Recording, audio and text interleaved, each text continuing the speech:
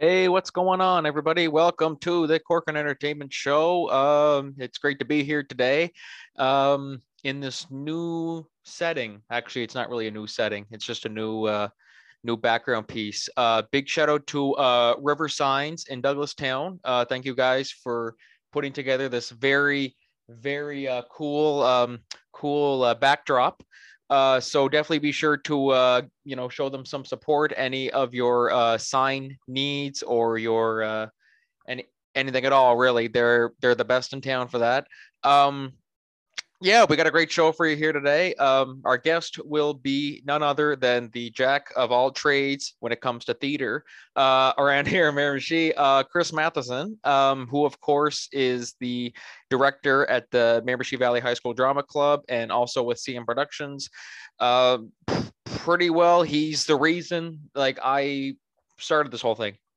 Really, without his influence and his dedication to what he's done, and yeah, really just I owe it all to him. So it was an honor to have him on here today, and so we will talk a little bit about his theater experience, his upcoming projects, and we will also be talking about whether or not we think 3 hours is too long for a movie or a play, and we'll also be giving our thoughts on the whole Alec Baldwin Rust situation.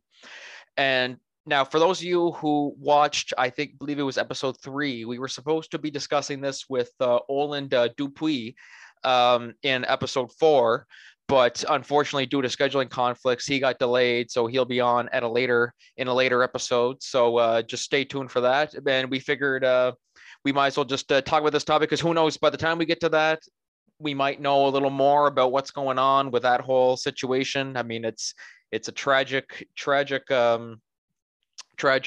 situation all around, and yeah, so who knows? It's hard to say what's going to happen, but we'll be talking about that at length, whether or not we think they should continue production or shouldn't. I think there's good arguments for both sides, so we'll definitely be giving our thoughts on that. And yeah, so let's just roll the intro and get this show on the road.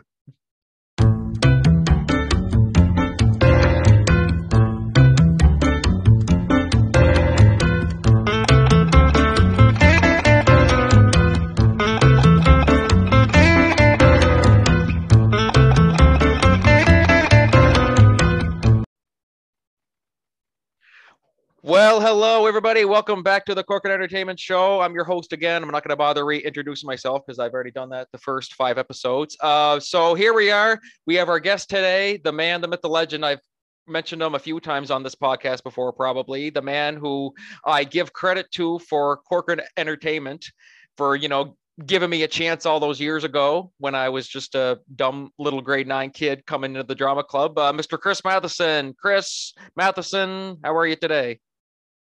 Good. I don't know. I might be the villain of the Miramichi, being given credit for the creation of the monster that is Franky Corcoran. Oh, geez.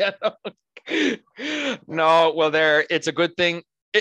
It's a good or bad thing. That's totally up to everyone's interpretation. So, so Chris Matheson, he runs the Miramichi Valley High School Drama Club, and he also runs what is known as CM Productions. For those of you local community theater goers around here, would probably have seen or heard of some of the shows that we've done. And I've actually acted in, I think, all the CM productions, right? I think pretty well all of them. Yeah, that's right. So tell me, what prompted you to really start? So, you're running, of course, the Miramichi Valley High School Drama Club, and then there's CM Productions. What prompted you to want to run 2 troupes at the same time? What was the ambition there? Well, I just like doing theater. I guess I should say I love doing theater. Love it. And I was very busy, obviously, with the drama club, at school, practicing after school, putting on, a couple shows a year. But as time was going on, I kind of realized that people were graduating from the program, graduating high school.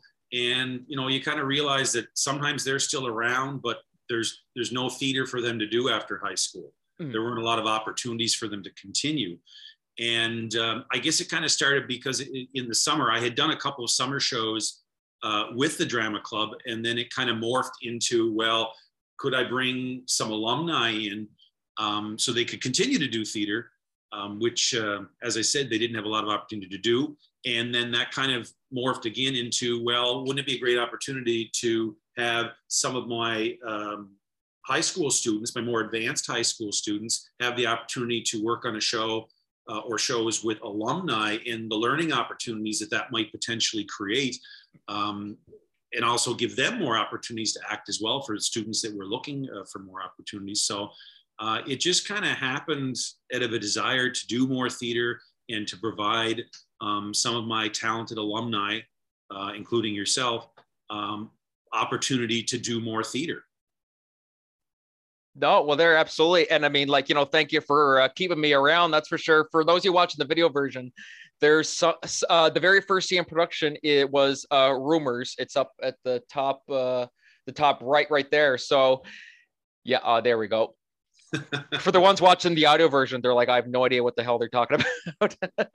But yeah, since Rumors, I mean, like, I'm not sure for those of you listening, if you had seen Rumors or heard of it, when you compare like the subject matter of like, a CM production and high school drama club, there's, like you couldn't do a show like Rumors where there's like, all kinds of, F-bombs, sexual references, this and that. Does it always open up a fear? Because you're like, okay, so everyone's always used to watching like our high school drama club shows where they're a little more like, PG rated, as to when you go to the CM productions and we have a lot of the same audience. Is there always a bit of a fear? Like, I don't know how they're going to react to this after seeing, I'd be like, how do you go from like a show, let's say Mary Poppins, to Rumors? You know what I mean? Like, that's quite the jump. So are you always worried sometimes? You're like, I wonder how so-and-so is going to react if they see that big a change of a show? No, not really. And I think that's the other reason why CM Productions existed, or exists, I should say, to draw that sort of line where, because I'm dealing with more mature actors in terms of age, that we're doing things that are a little bit more mature. I don't think offensive in any way, just more mature, that might involve more, adult subject matter and themes and sometimes language. But so that's the main reason for the division, that it's sort of like this is the advanced MVHS Drama Club, because I think the two very much go hand in hand and work together and complement each other and support each other. But yeah, CM Productions does sometimes, not all the time, and not necessarily on purpose, but just scripts that maybe because of language or serious subject matter you wouldn't tackle in high school, you can. And I think, we're established now that audiences kind of know that. So if they come see a CM production, they know it's not the MVHS Drama Club. They know it's something separate. But to be honest, like in general, our audience here in Miramichi, I think they know who I am. So they know the difference. Yeah. I think when people come to see a show that I do, whether it's a high school show or a CM production show, they know they're in good hands, I guess. They know that, the material is going to be something they're going to enjoy, that something is going to be age appropriate and whatnot. And I'm always very careful to, when in the advertising, if I feel that, a show is a little too much mature for, kids, that, you tell people this is not for children, right? And oh yeah. and that's not just because of, language, but it may be because it deals with, when I say adult themes, a lot of these plays, it's just that they are adult characters dealing with things that adults deal with that little kids might not be able to comprehend or understand. So, and talking how people talk in real life too, exactly. Yeah, that's just the harsh reality. Yeah, it is the harsh reality. I mean, I don't shy away from material that way. I mean, I certainly wouldn't do something if I thought it was out and out, offensive, or if I thought that, I guess the big thing is you always have to know your audience, right? Absolutely. Whether you're talking about plays or you're a graphic designer or whatever, you have to know who your target audience is in terms of what you're providing. So, I've been around long enough that I kind of know what people in Miramichi like to see, what they're comfortable seeing. And I guess to some degree, how far you can kind of push that envelope in terms of the material you can present. But I've never had any issues. I mean, I find the community that we have here, the theater community we have here in terms of audiences is very supportive of what we do. And I think sometimes we don't give our community enough credit for its level of intelligence. No, really. You know, you say, oh, well, you know, Miramichiers wouldn't want to see that. They wouldn't get that. You'd be surprised. I mean, you know, we have people, lots of people living here in Miramichi that have been all over the world and seen theater elsewhere and are very appreciative of the quality and the level of theater that we bring to Miramichi. No, absolutely. And I mean, like, you know, it's always great to bring more of that too. You know what I mean? Like, you compare to cities like, like there's, you know, TMB and there's all this stuff like that, but there's not really a whole lot in Miramichi. So the fact that we're able to keep theater going here in Miramichi, that's really something, you know? But you know what? I don't like that statement, and nothing against you saying it, but no. there's not enough. I mean, there's not a lot. There's not enough. There can always be more. No, exactly. Yeah. But if you really look at it if it wasn't a COVID year, a normal year, there is a lot of theater going on in Miramichi. No, that's true. Exactly. You know, maybe that was kind of a bit of a. When you consider, you know, we have 2 local high schools. You know, Miramichi Valley and the other one, which I won't name, James M. Hill. James M. Hill, in an irregular year, put on several shows. And then you have CM Productions, and you have obviously your Corcoran Entertainment is in the future when things allow it. Double L Productions was one. Yeah. You know, Beaubear's Island before the pandemic was doing at least one fundraising production a year. There's a number of other organizations like the Heritage Players. Oh yeah. The Sutton Valley, or not Sutton Valley Players. What's the group that Jansen's grandfather's with? The Sutton. Anyway, there's another group up there that sometimes does shows. There's all kinds of local church groups that from time to time put on Christmas themed shows or I've seen, you know, ads for shows at other times of years for fundraisers, things like that. So there is theater here. Definitely. Yeah, absolutely. But in a normal year, there is. But as I say, there's always room for more. But there is, if people are interested in theater, I think Miramichi does a fairly good job when you compare it probably to a lot of other places in New Brunswick that probably don't. No, exactly. No. So I guess, you know, when you really think about it, we do have a lot of theater, just, you know, find a way to bring more into it. You know what I mean? Like that's the ticket. So we mentioned before you've done musicals and you've done straight plays.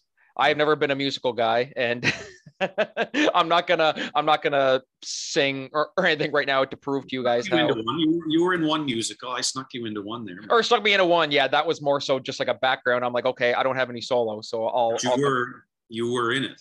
I was in it. Oh, well, there. Fair enough. That's a credit. That's a credit. But you didn't hear me. No, that's true. That might have been a good thing. I don't know. But yeah, no, exactly. We won't find out. I know the answer to that. Nobody else wants to know. So, I mean, obviously, a musical, you know, that's a whole, you know, process in and of itself, and like, you know, getting the rights to the songs and stuff like that. When you compare that production or those types of productions as opposed to a straight play, how are they different? How are they similar? What's more challenging, and which do you prefer, if you have a preference? Or well, to start with, a play is a play.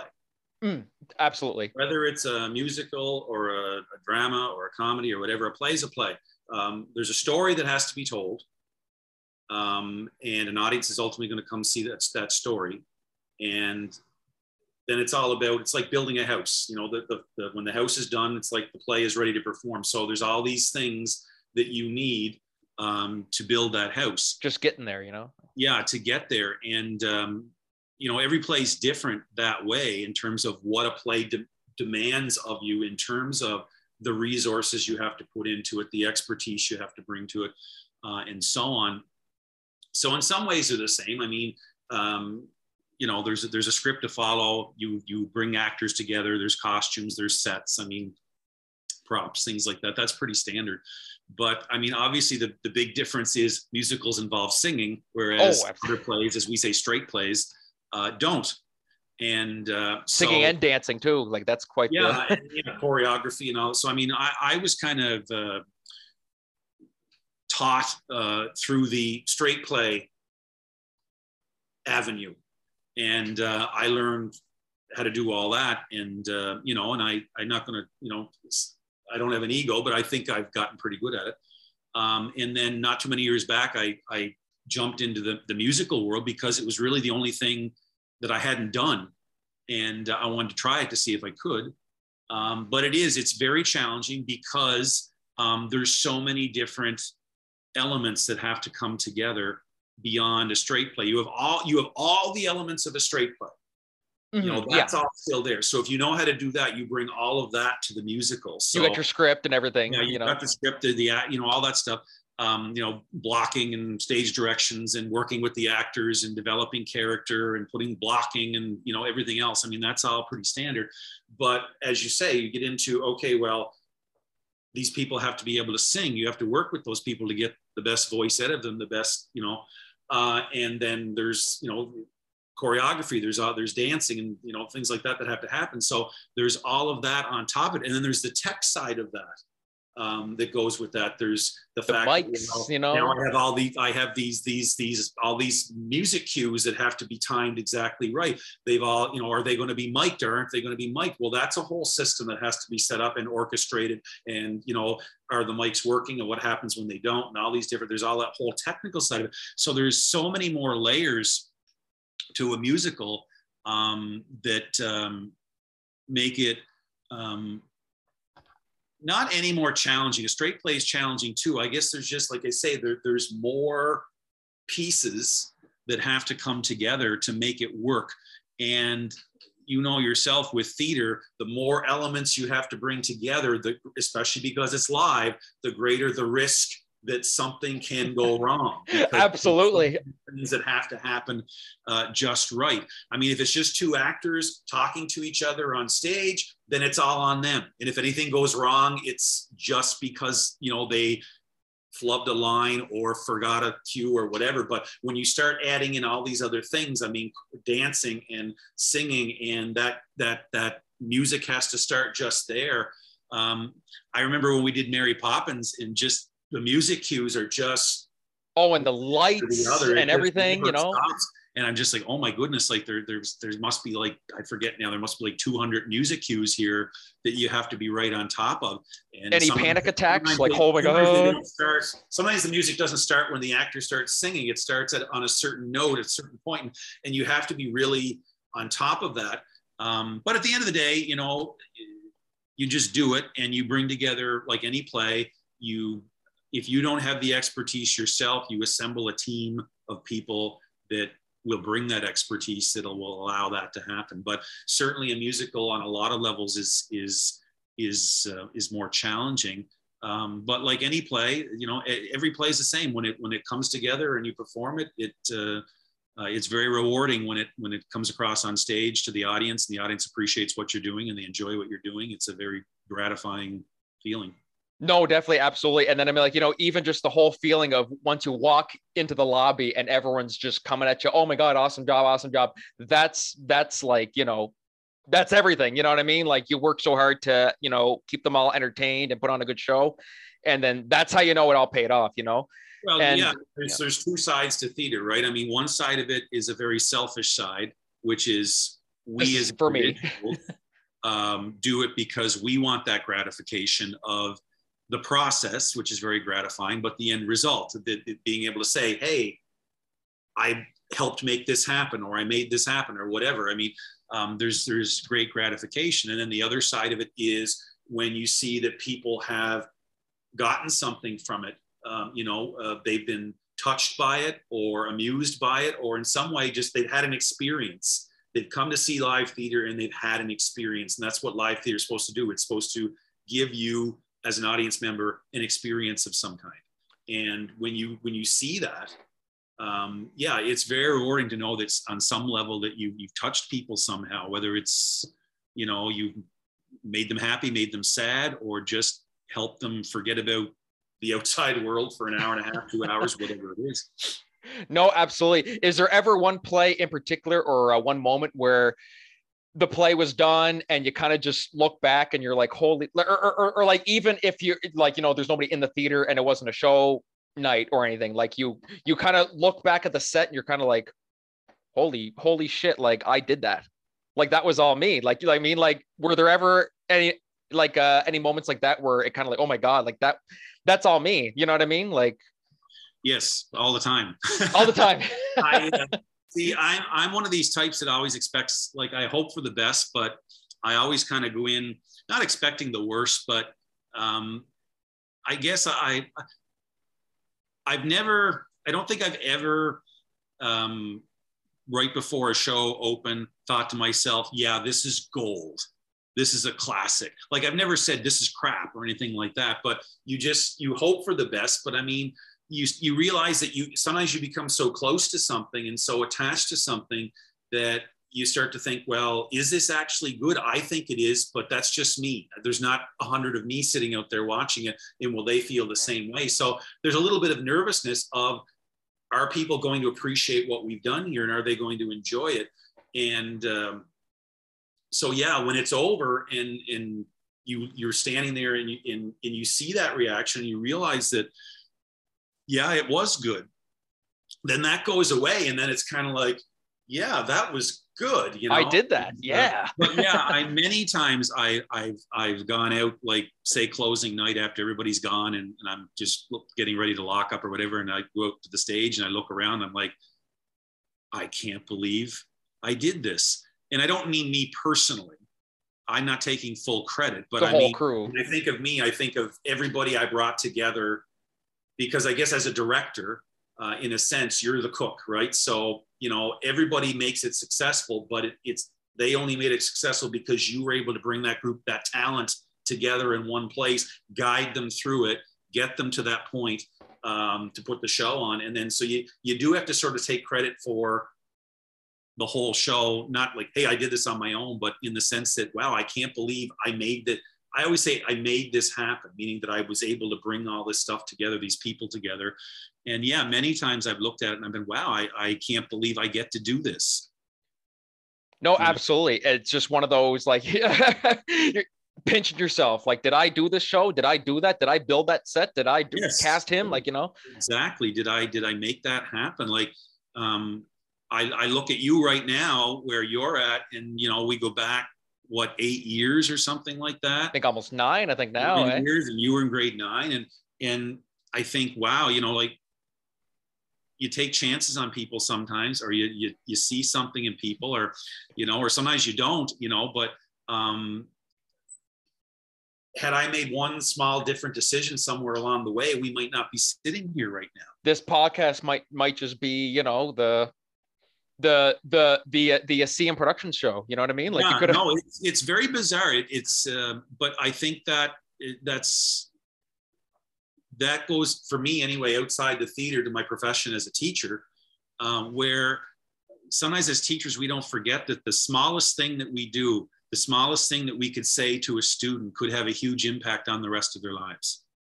One decision, one day, me going into my classroom and having one bad day, even though I teach 100 kids, 99 kids might go out and go on their life as usual, but maybe one kid is affected by that and it changes the rest of their day, the rest of their week, the rest of their life. I don't know, and I can't dwell on that because you'd start thinking back on every kid you ever got. But, it'd be a 2-hour episode here. Yeah, but I think of you, and I think of that kind of unaware, oblivious little grade 9 kid who didn't really know what was going on or quite how he fit into it. What planet I was on. What planet he was on, and really wanted to be there. And, if I had said after that first show, oh, this kid's got his head up his butt. He's dropping his pants in the toilet. He's doing this, he's doing that. He doesn't know. True story, folks. True story. You want me to tell that story? Yeah, sure. Go ahead. A Gibbs just listening like, wait, what? I think to me, I mean, you're one of my successes, Frankie. So I'll take that. Oh, thank you. Because in life as a teacher, kids are with us for a short time. They go on their way. And sometimes you never know. You never hear tell them, you don't know how they turned out or what they're doing with their lives or anything. And so you don't know if you've kind of made any kind of difference, right? It's one of those professions where every kid doesn't come up to you at the end and say, thank you for what you did for me. Like it's kind of like you're part of their life for a small window and then they're gone. So, I obviously I'm a part of your life even now, all these years later. So, I mean, I know what you're up to, and obviously I'm very proud of you and your accomplishments. But I did not pay him to say that, guys. I did not pay him to say that. It's true, and I'm saying it now because I don't often get a chance to say it in front of this audience of people, 5 people, 1 million people, whoever's watching this, Frankie's mother, whatever. No, thank you. I really appreciate that. Yeah. But anyway, like back in grade 9, so we're doing go back in time, tell a story. We're doing Peter Pan. What year would that have been? 2013.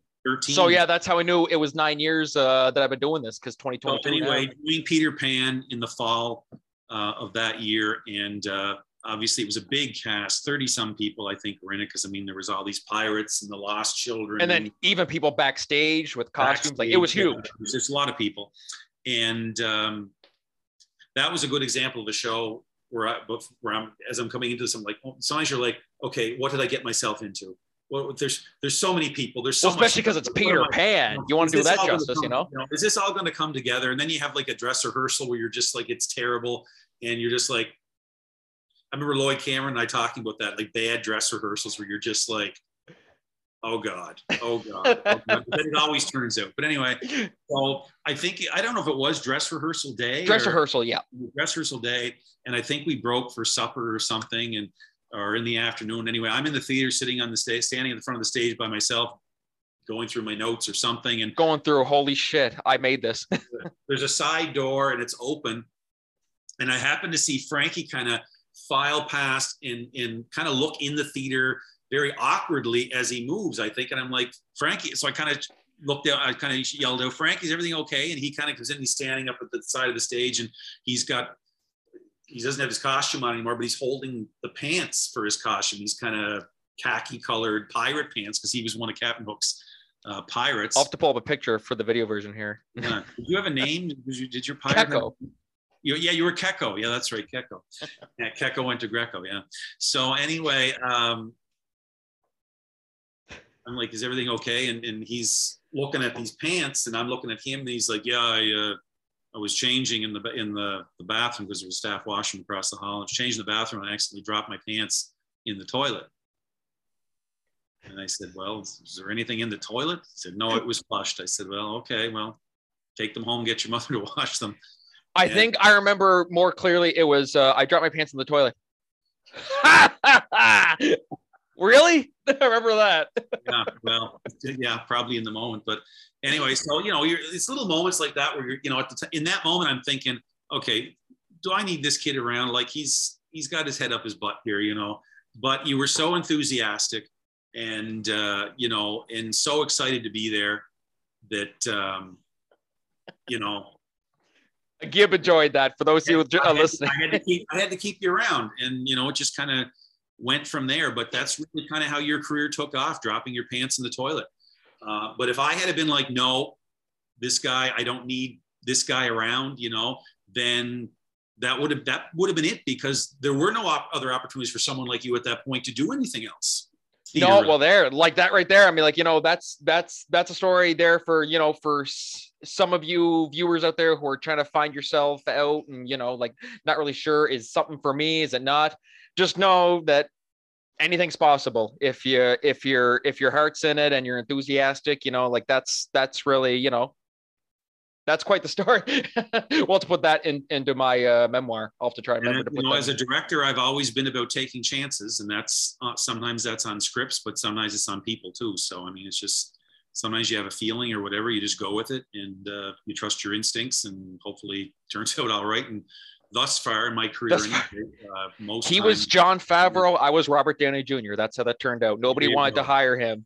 There you go. And, you know, I mean, obviously I'm not as rich as him, but, you know, anyway. I hope that came back around to whatever the original question was. Yeah, I can't even remember what we were on now, but yeah, no, I think we're still on the right track. This was great.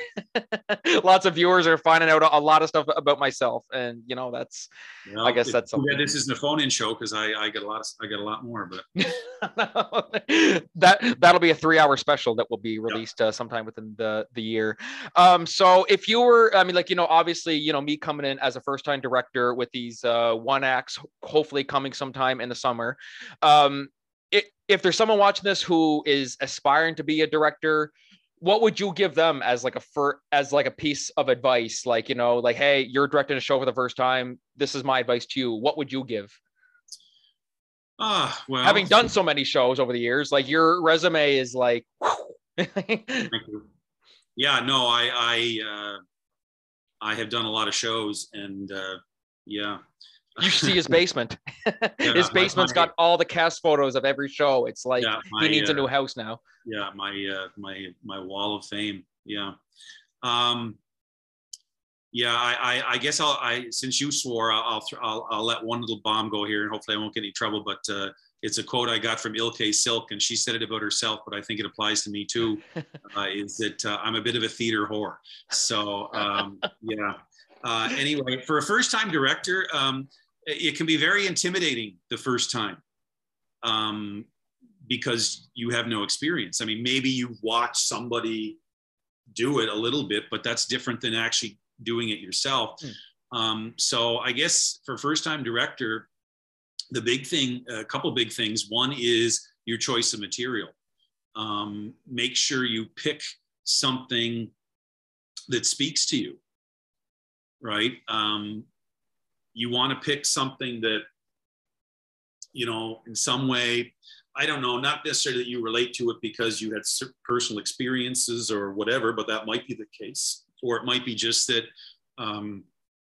you know, the material is the type of humor that you like, or the type of drama that you like, or the type of music that you like. But yeah, pick something you like to start with.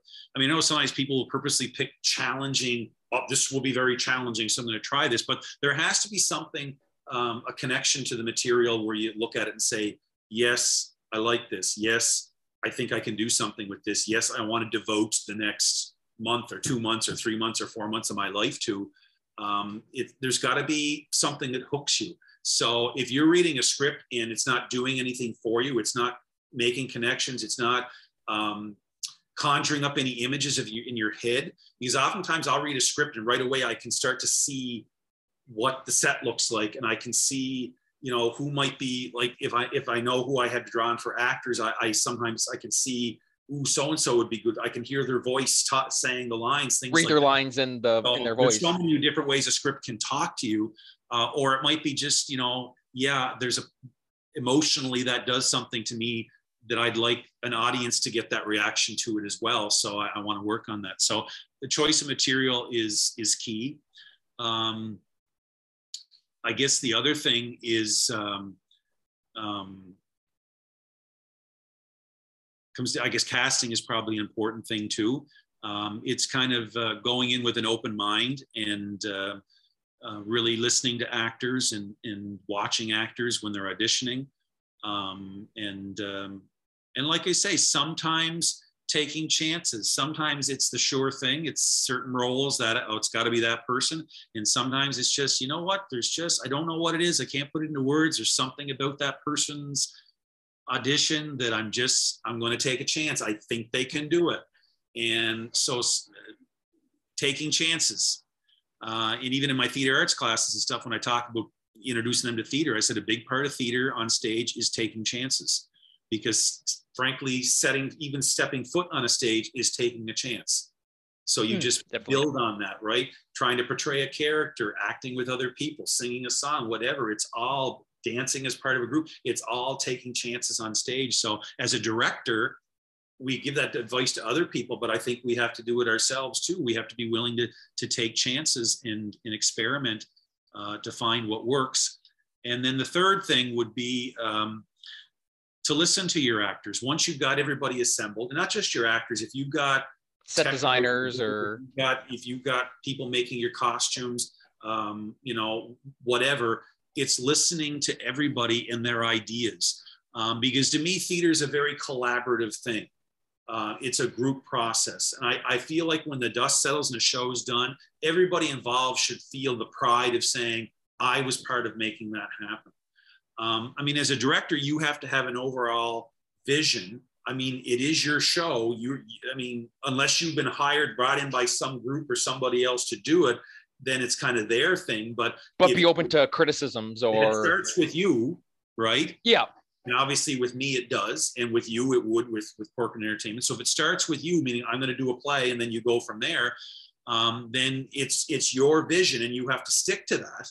Yeah. Because you have to know what you want. It can't just be a ship bobbing in the water with no rudder, no direction. But for everybody to know that, hey, you know what? If I have an idea, hey, Madison, I have an idea here. What about this? And 9.9 times out of 10, I'm like, okay, let's try it.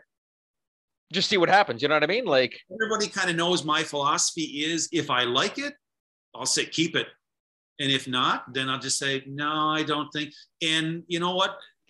People respect that, because more often than not, frankly, I will take it, because I find if you get the right group of people and they're invested in the show and they really want to make the show happen, then usually their ideas are pretty good, right? So you can take them. And sometimes it's like they might have an idea and I'm like, okay, that's great. Now, what if we took that and did this, and it becomes two ideas? Collaborative, you know?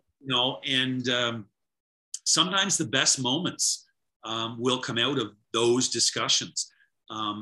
So I think if you do it right, actors feel comfortable sharing, the tech people, the costume people feel comfortable sharing. But at the end of the day, they know that it's your show overall, and they know that maybe you're not going to take the suggestion, but they at least know that you respect them enough to listen to it and consider it. So. No, exactly. I mean, I'm sure this would be another big, long book if I went through some of the lines where we're like, hey, it's okay if I say this. And you're just like, no, you're not saying that. I'm sure that would be just a huge, we could be here for hours talking about some of those. But the danger of that, and I find that particularly happens in comedies. And I do. Absolutely. Is Odd Couple, you know, people get going in the moment and something's funny and they're like, ooh, if I did this, it would be funnier. And sometimes it is, but sometimes, because again, umbrella, I have to oversee the big picture. It's my job to make sure that we stay true to the material and we stay true to the intention of the author and so on. And we even stay true to the style of comedy, that comedy can go in different directions. Comedy exists at different levels, and we have to be consistent with the brand of comedy that we're selling.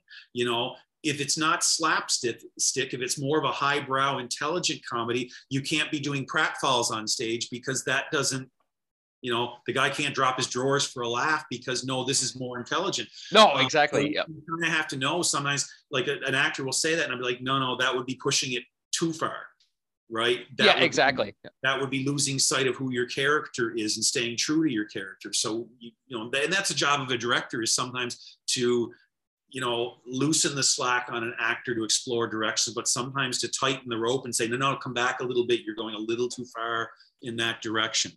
No, definitely. And that's a really good way. I mean, like, especially for comedy too, I'm like, like the audience is laughing their heads off. You're like, okay, they're going to love this. If I say this, it's like, well, no. You got to stay true to your character, stay true to the story, and don't, you're John, the character, you know what I mean? And you're going to straying too far away from that. And you're whoever the actor's name is, Franky, Let's say Franky, your character's name is John, that's not something John would say. That's something Franky would say. You know what I mean? So there's always that. You don't want to diminish the laugh by taking that one moment and then doing all these other things to it that weren't originally there. Because if that moment wasn't funny enough on its own, the writer, if he's good, would have added things to it to make it funnier. Do you know what I mean? No, exactly. All about the delivery too. And yeah. Sometimes you tweak it and you find something that elevates it, but you know, like you say, you got to respect the character and you got to respect the material. No, absolutely. And that's a great way of putting it. So what's next for you theater wise? I mean, like, you know, of course, I mean, like, you know, I know what's next for you theater wise, because I mean, like, you know, we talk all the time, but for any viewers watching, like, you know, I mean, like, you know, obviously COVID has had a huge effect on, like, you know, the MVHS Drama Club, CM Productions. Couple productions were pushed, delay, you know, all over the place because of all this. So where can people expect to see you next or hear from you next? Or well, as of right now, the only thing I have in the works is with CM Productions. We are working on a comedy, a Neil Simon comedy called The Star Spangled Girl, which stars Taylor Blackmore as the Star Spangled Girl. And the other two characters, basically it's I don't want to say it's like the Big Bang Theory, but that's what people are going to immediately say. But it's basically two buddies who live in an apartment, and they're kind of like sort of post-university, early 20s, and they write this magazine where they're basically critical of the government and how government runs, and you know, kind of that age where people think they know how the world works and stuff. And then this beautiful girl moves in across the hall, and you know, one falls in love. You know, it's just that sort of one guy's love mad triangle with her, but she ends up in love with the other guy. I don't want to give too much away, but anyway, there are those elements. And of course, Taylor Blackmore plays the girl, and the two buddies that live next door are played by AJ Turcotte and an unknown, I believe his name is Franky Corcoran.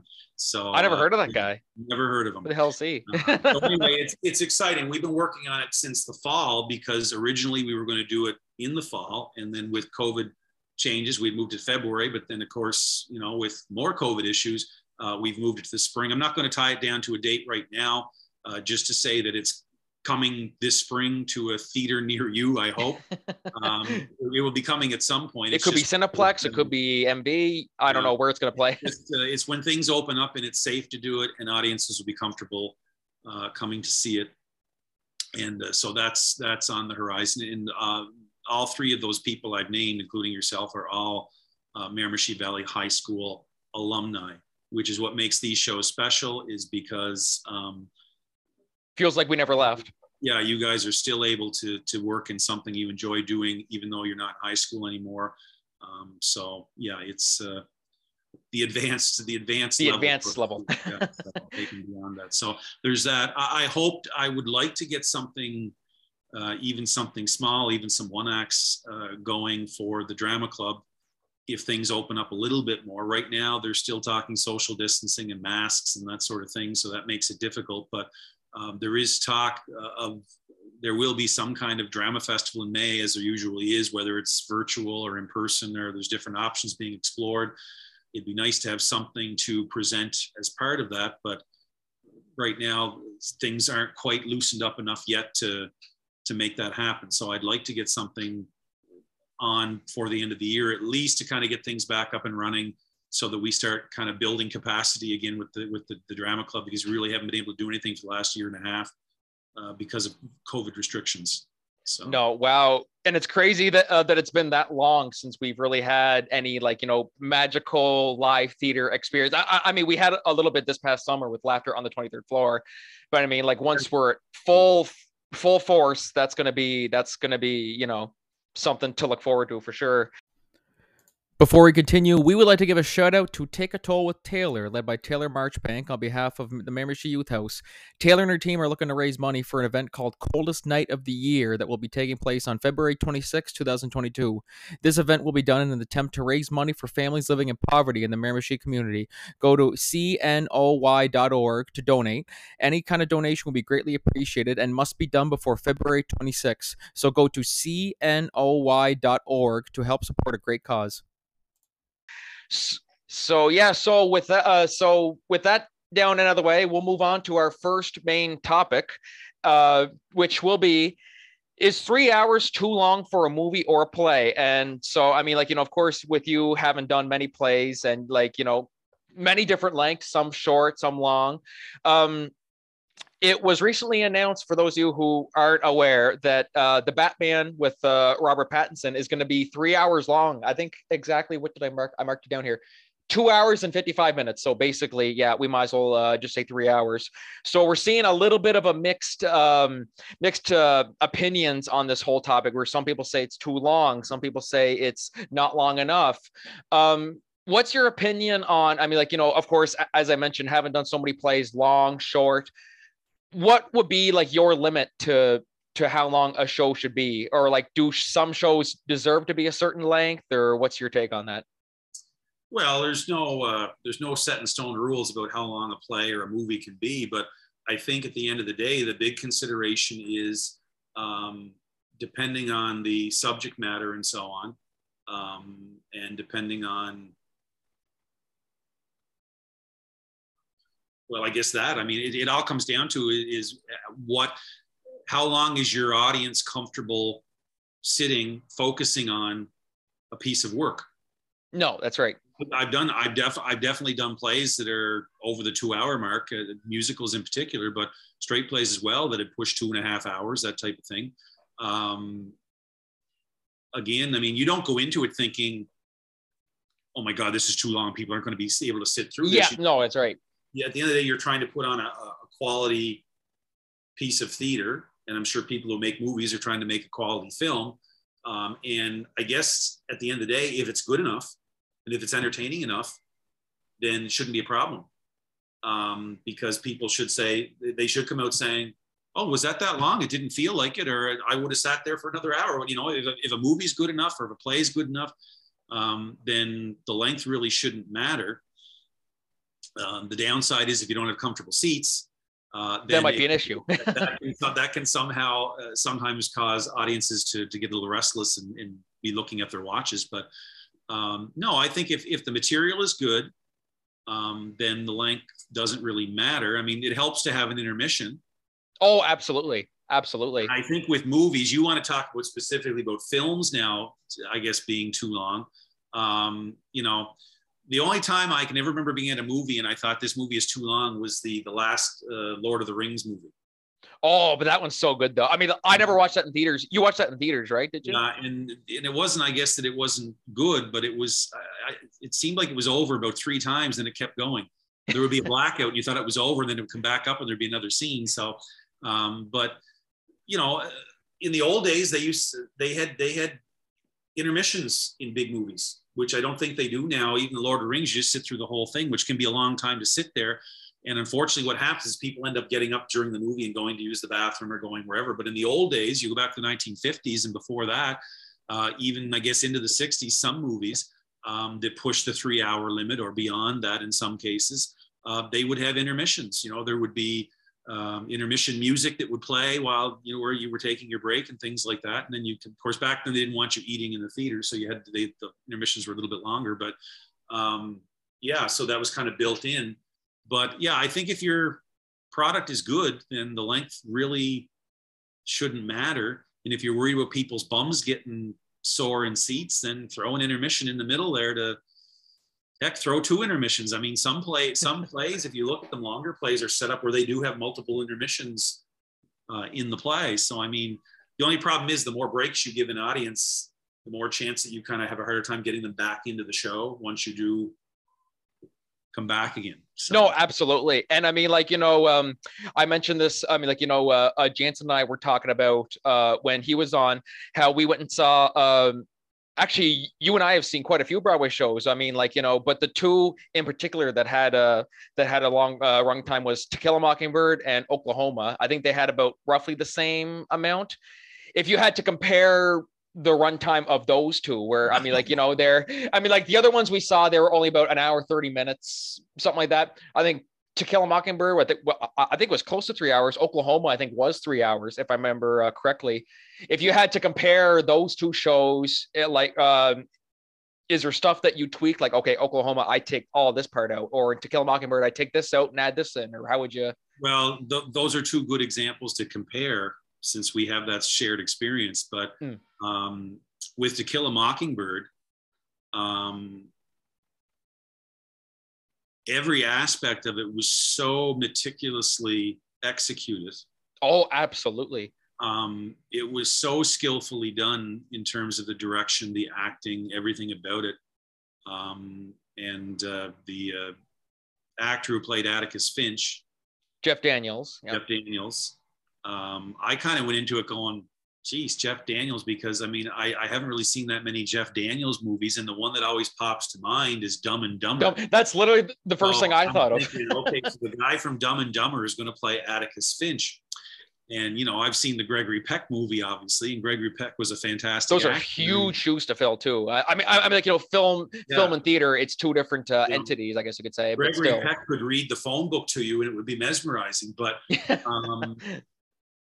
so I went into that not knowing what to expect, but it was entrancing. Like, you just couldn't look away from it. Every moment, I was literally sitting on the edge of my seat, leaning forward, watching it, because it was just so amazing. And it didn't feel that long at all. Now, Oklahoma, on the other hand, it was sort of a modern interpretation of the Rodgers and Hammerstein musical. I don't want to get into trouble and say too much, but I didn't like it. I hated it. Well, no, me and Jansen did talk a little bit about this on the first episode. He gave his honest opinion on it, so feel free to. I didn't like the feel, the tone of it, the interpretation of it, everything about it did not ring true for me. I understood what they were trying to do. I understood, you know, let's take a fresh take on this for a new audience, a new generation of people coming to see Oklahoma. Let's dispel that sort of Old West mythology of the Old West and the romanticizing of the Old West and things like that. I get that, but, you know, I know that's not what Rodgers and Hammerstein intended. It was escapist entertainment, which theater often is. So it felt every second of its length for me. And that's like anything. That's no different than sitting through a movie or a TV show. I know last night I was going through Tubi. I don't know if anyone watches Tubi. It's a free version of Netflix, but they have a lot of old movies and stuff on there. And I put one on, and after 5 minutes, I was like, I can't get into this movie. So I turned it off, you know? So, I mean, people are like that. There's sometimes if you can't get hooked and get into something right away, it's just, and with that show, I just immediately, as soon as I walked in and sat down, the whole feel of it before they even started, I remember sitting down, looking around going, oh, like what did I get myself into? I'm like, oh, I have made a terrible mistake. And that's a show we were almost late for too, because the traffic in New York was race to get to that show. And anyway, it was what it was, but it felt every bit the length to me because I just couldn't get into it. I didn't enjoy it.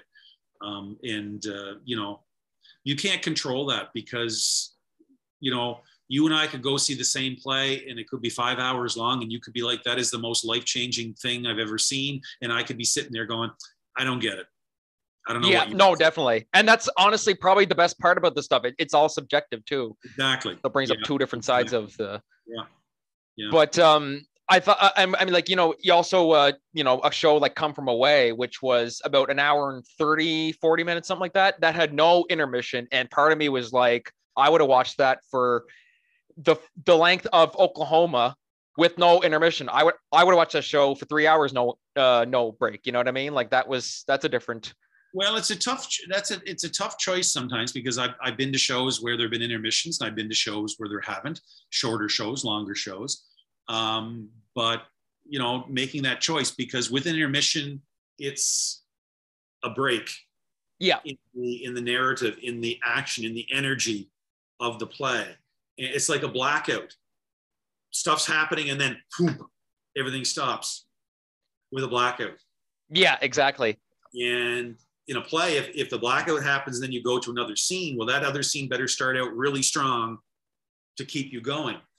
But when it's a blackout and then the lights come up and it's like, okay, go pee now or whatever, it just takes you back into reality. It takes you out of that world that the play is creating.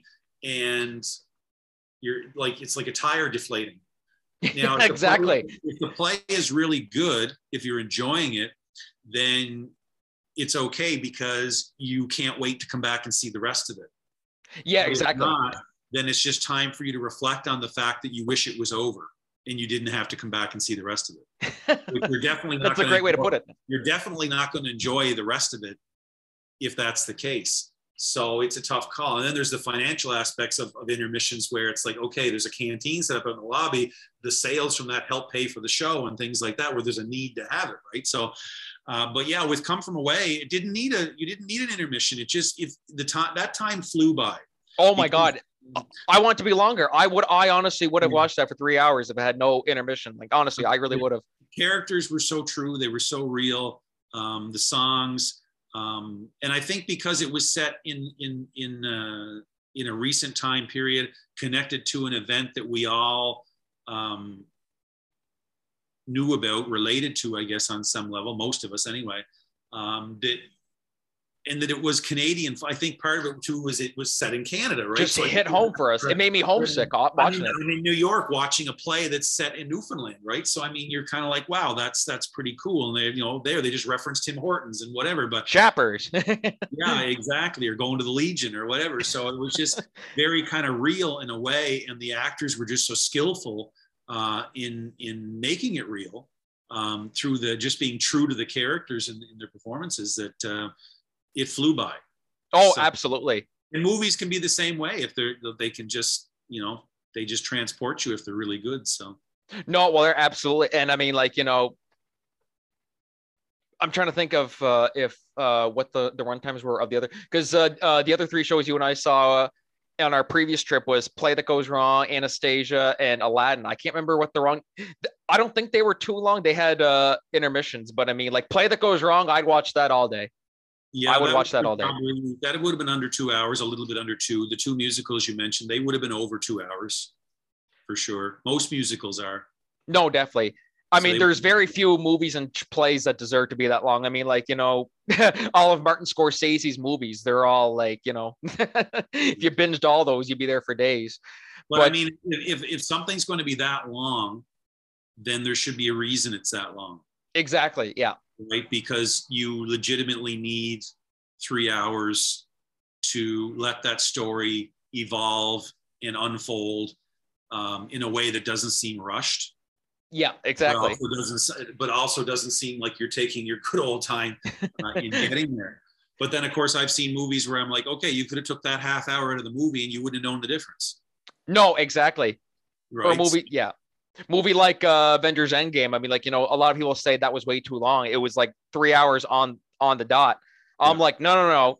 I wish it was longer, because that was wrapping up 18 movies. You know what I mean? Like that's one of those ones where I'm like, yep, no, the runtime was completely justified in that.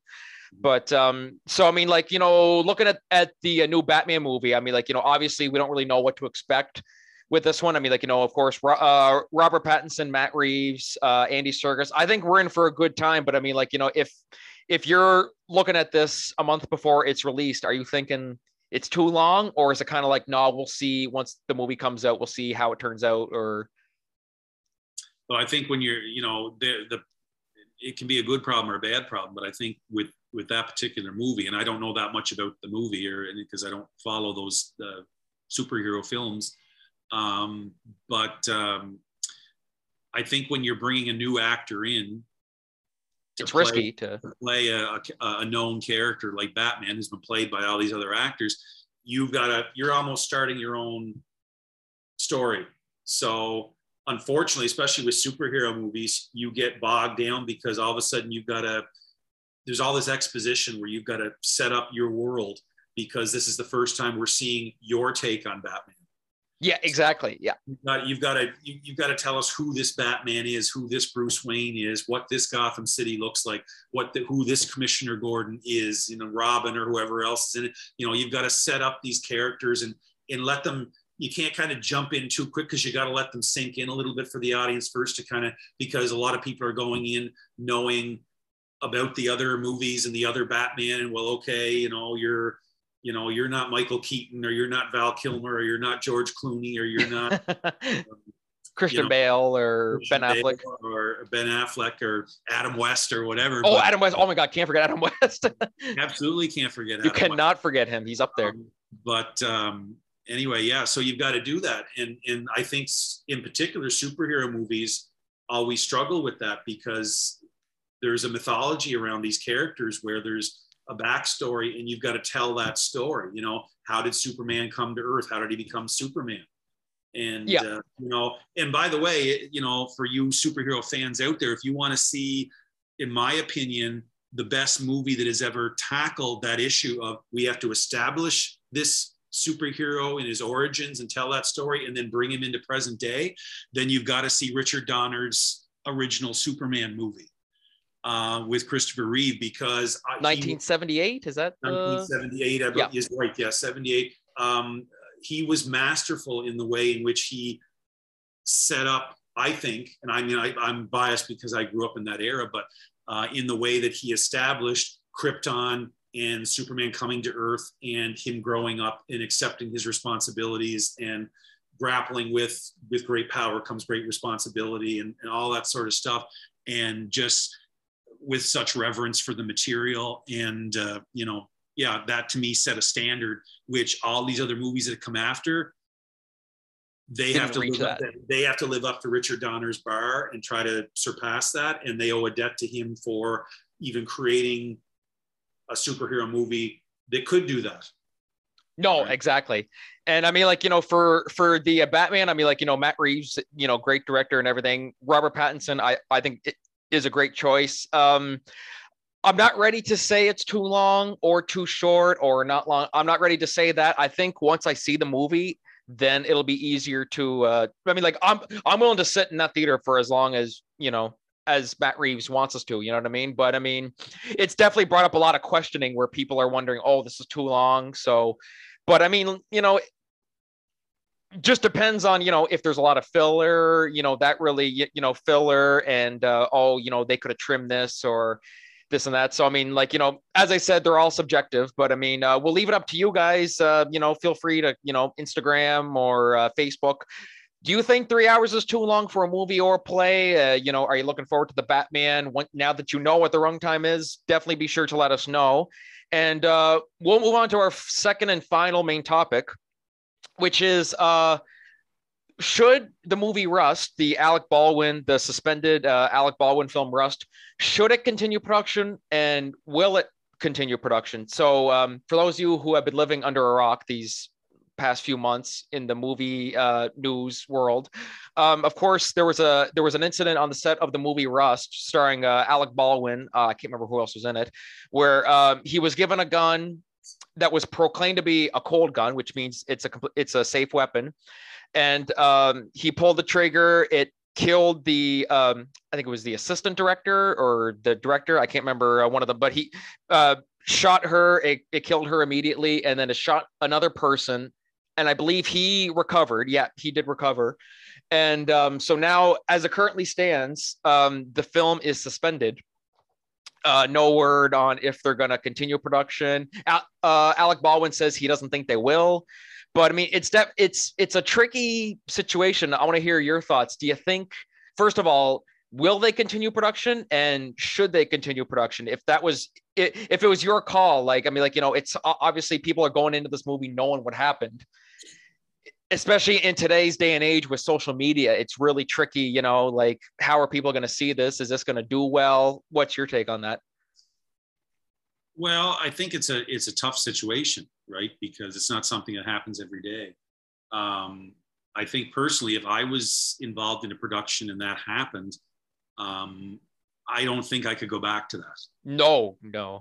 Because I think that would be traumatic to me that happened and I was there and it was my show or whatever. And it would be hard to go back and try to do that. But the problem with Hollywood is that everything is a money-making venture. So I think, that would come down to how, and I don't know the details, but that would come down to probably how far along were they in the movie? Was it almost finished? Had they just started? How much money did they have tied up in it? Investors, things like that. From what I hear, it was a very, very low budget. And I guess the shoot wasn't going to last that long from what I hear anyway, but still money's money, So, if it was a blockbuster movie that there was a lot of studio money tied up and stuff like that, you'd probably be more likely to see them forge ahead and say, well, we have to do this. And, there might be the other attitude, if this person was invested in this film, then should we honor their memory by doing it in their honor and finishing it? You know, there's different, I suppose there's different ways to look at it, but I think based on the controversy surrounding that and the way that accident occurred, I think it's going to be kind of the process, the investigation. I think everything else is so prolonged that I think by the time it's all kind of settled and done with, they may just not want to move on with it. And I think, you know, I can understand that. But at the same time, if they said, yeah, we're going to forge ahead, I would understand that too, because I get that Hollywood is a business, it's an industry. And although people make movies for the joy of making movies, they're also making movies because they've been hired to do it. There's a production company, a studio, somebody who's, you know, going to make money if they make money or lose money if they don't. So, you know, there are always those kinds of considerations. But it's a tragedy. I mean, it's you know, absolutely, like that happening. And how that happens, you know what I mean? Like the fact that a live round ended up being, I mean, like, you know, then again, I guess people will use live rounds for certain scenes and stuff like that. But in today's day and age where somebody can very easily just in post effects throw in a muzzle flash and a gunshot, you know what I mean? We're in that day and age where that can, you know, well, like it's unnecessarily dangerous, you know? I mean, using blanks in film has gone back to the earliest days of silent movies. I mean, absolutely. A way of doing things. And it's a natural way. And it's obviously a cheaper way because it's more expensive to superimpose special effects and things like that. So certainly that's an easier way to do it. And why wouldn't you when it works? And it's more natural for the actors as well, because they can feel that gun, they pull that trigger that feels like the gun has fired, you know, so they get those, they can play off those reactions. And certainly in the world that we live in, the problem is, yes, there are safety protocols in place legally. Nobody wants to get sued or anything like that. So you want things to be safe. There's all kinds of training. Those kinds of props are not just laying around for anybody and their dog to pick up and play with. I mean, there are property masters, there's sign out procedures, there's inspections that have to be done. I mean, there's a whole list of things that would have to happen on that morning before that gun even got into Alec Baldwin's hand. Yeah, absolutely. Inspected, you know. Sure that gun was safe. And when he got that gun in his hand, in his mind, that gun's safe because it's the job of all these other people to make sure it is. It's not the actor's job to make sure the gun's safe because actors don't know they're not property masters. They don't know about fake guns. No, exactly. And that drives me mad hearing people say, oh, Alec Baldwin should have checked it. It's like, well, how would he wasn't supposed to know. That's not his job to begin with. And how would he know? I mean, you know, you're the expert. You know, if you're the doctor, I don't question, you know, that you're using the right instrument in the operation. Exactly. Yeah. Right. So Alec Baldwin has handed that gun. The property master says the gun's been properly checked. It's safe. And away he goes and he does his scene. And I mean, you know, it's not like he was like had the gun pointed right up at the guy's head when he fired it either. So, or the woman, it was a woman, was it not? Woman. Yeah. Yeah. And, you know, it is tragic, but you know, the other side of it is like, I don't know what was happening in that movie set. I've heard some rumors that maybe some people weren't doing their jobs properly. I don't know. So, I mean, you know, that's unfortunate if it does come down to a case of the people that are hired and entrusted to do their job did not do their job appropriately. It's their fault. If you want to assign blame, it's not Alec Baldwin's fault. No, exactly. That's the worst of it. Like was killed. It was the fault of the people that handle that gun, because at the end of the day, how do live rounds and blanks end up in the same place? That's exactly. That's the question. On a movie set, they're not kept anywhere near each other. No, right? That's it. So, yeah. And there's multiple people that make sure that happens. Like the person who puts that blank in the gun and checks that gun is not the same person that actually looks after the room that all that stuff is kept in. Exactly. No, exactly right. There's multiple hands that goes through on purpose to make sure that it's safe. So, but you know, at the other side of it is even a gun with a blank in it is still dangerous. It still can kill. Now that gun had live round in it, so obviously it becomes an actual weapon. But even with blanks, actors are still told and trained to be careful with those kinds of they're told that, like, you know, they would have been shown how to fire and operate and hold and the gun, and because they have to be careful because An actor can't take a blank gun and put it up to his head and play like it's a water Hey gun. guys, look what I got. Boom, like that wadding in that blank has enough force that if you put that up to your temple and fire it, even though it's a blank, there's still a wadding that comes out of that that could kill you.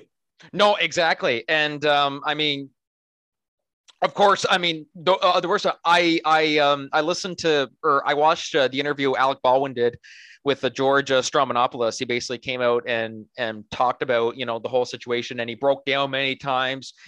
It was just heartbreaking to watch that. I mean, like, knowing that the guy just thought he was doing his job and he ended up murdering someone by accident, by complete accident.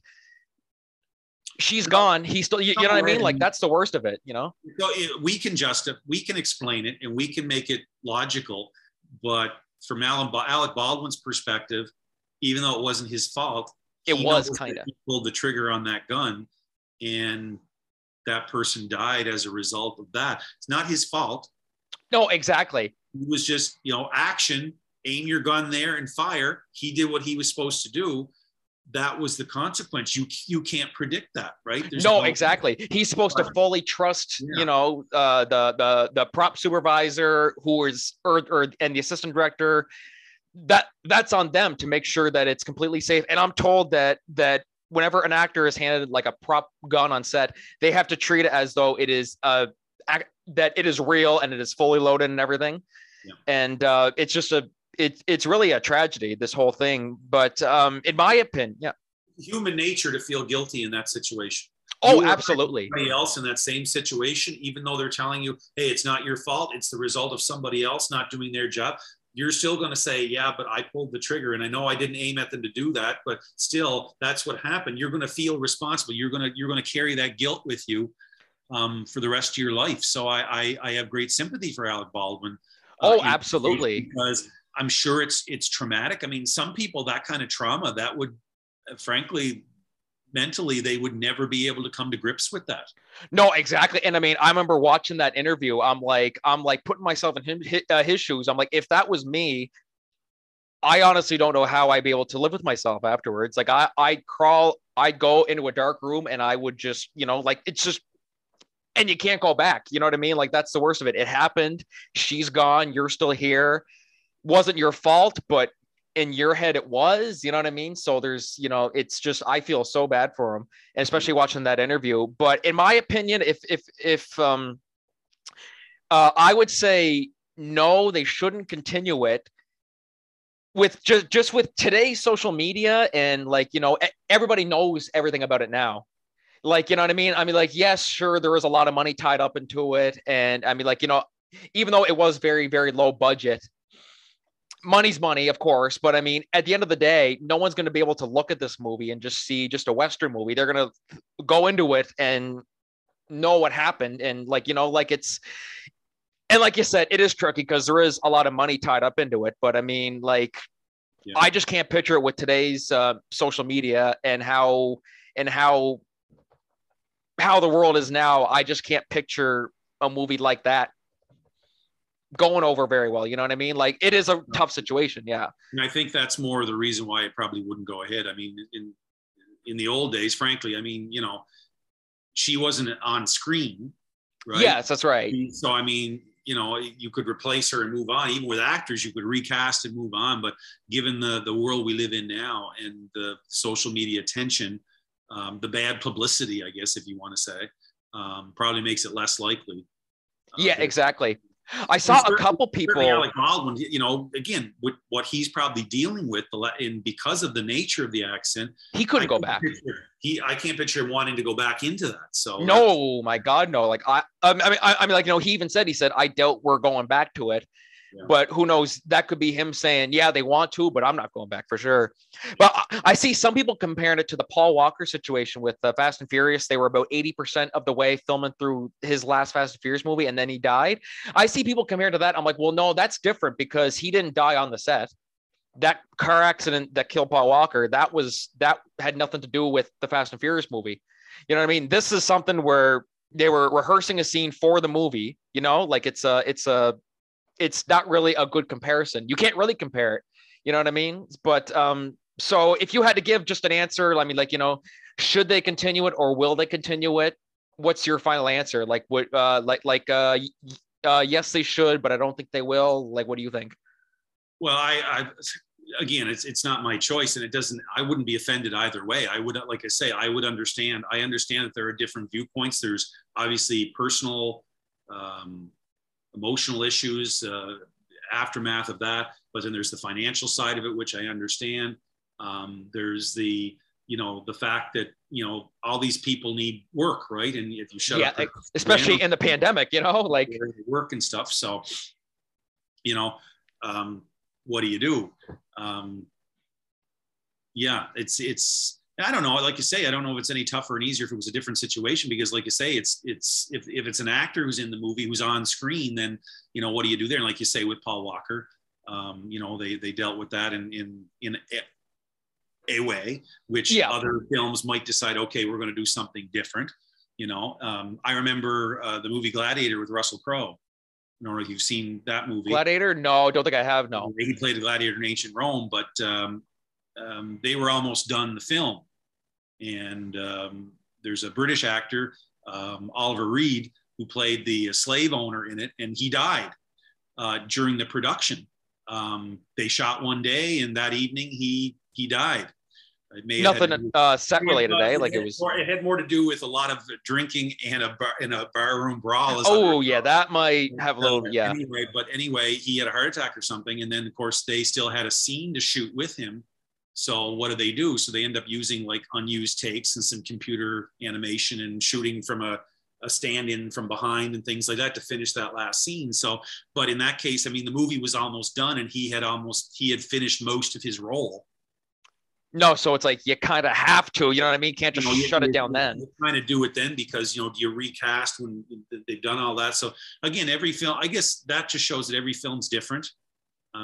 Just like it would be no different if it was a play. If something happened to an actor in your show or someone working, your tech people or your costume people or whatever, something happened to somebody, what do you do? It's a tough choice. And I don't want to get into it, but you and I were both in a show where there was a death, and we had to make that decision as a group as to whether we proceeded or not, and we decided not to. So I mean, and that was tough. So I mean, every show, every production, everything's different. So no, definitely. I mean, like the people involved. Yeah, for me, I'm gonna say no, they shouldn't, and no, I don't think they will, because I personally just can't see Alec Baldwin wanting to go back. You know what I mean? Like that's just too, like, I mean, whether they just like, okay, well, he's not in it, so we're just going to recast him. I mean, like that's a Hollywood way, I guess. You know what I mean? Like it might sound distasteful, but they're like, hey, we got to get this movie done. But that's just my opinion anyway. And I mean, like, like I said, there's many different angles to this. Like, someone could say, no, they should to honor her, or I mean, like, it's really tricky, but we'll leave it up to you guys and, let us know on Instagram or Facebook. What do you think? If this was you in that position and you had to decide, oh, okay, we're already midway through shooting this very, very low budget film. Do we continue? Do we just call it a day? There will definitely be many different sides to this, but definitely be sure to let us know your thoughts on this. So yeah, that will do it for the show today. Chris, any final words you'd like to say before we sign off? So when will I be getting paid for this? So yeah, that's a good show. No, moving on. No, I just appreciate you asking me to appear on your fledgling season of your new podcast, and hopefully you'll have many more. And I hope I didn't ramble too much, that I made some sense, and hope all you people out there listening enjoyed, and hope that you'll continue to support Franky and his podcast and his other endeavors as well moving forward, because he's working on lots of different things. And I'll give a shout out to my two sons if I can here. So, absolutely, yes. So Case, Herschel, and Tristan are watching. They're my two greatest productions. So if they're watching, hey, look at me. I'm on this. I guess I'm famous now. Is that what this is now that I'm on the Franky? Yes, it's true. I'm going to call CBC, and this is, and I'll try and get this on CBC. Gib, can we make that happen? So I was nobody up to this point. A Gibb said, I'm on it. That's good. Yeah. So I was just one of the masses out there, toiling in obscurity in the world. And now I've reached the big time here on the Corcoran Entertainment Show. This might go something somewhere. Maybe I'll call 95.9. We'll try and get something worked out there. So thank you very much, everyone, for tuning in this week. I'd like to thank my guest, Chris Matheson, a Gibb, my techie, a Gibb. Feel free for those of you watching the video version, if you want to pop up on there. I think he's just a ghost. Yeah, Frankie, thanks for having me on. Okay, yeah, no trouble, buddy. So definitely stay tuned for next week, guys. We all of our social media links will be at the end of this video, and stay tuned for next Tuesday for next week's episode. And have a safe day, stay safe, wear a mask, do all that stuff. Thanks, Chris. Thanks very much.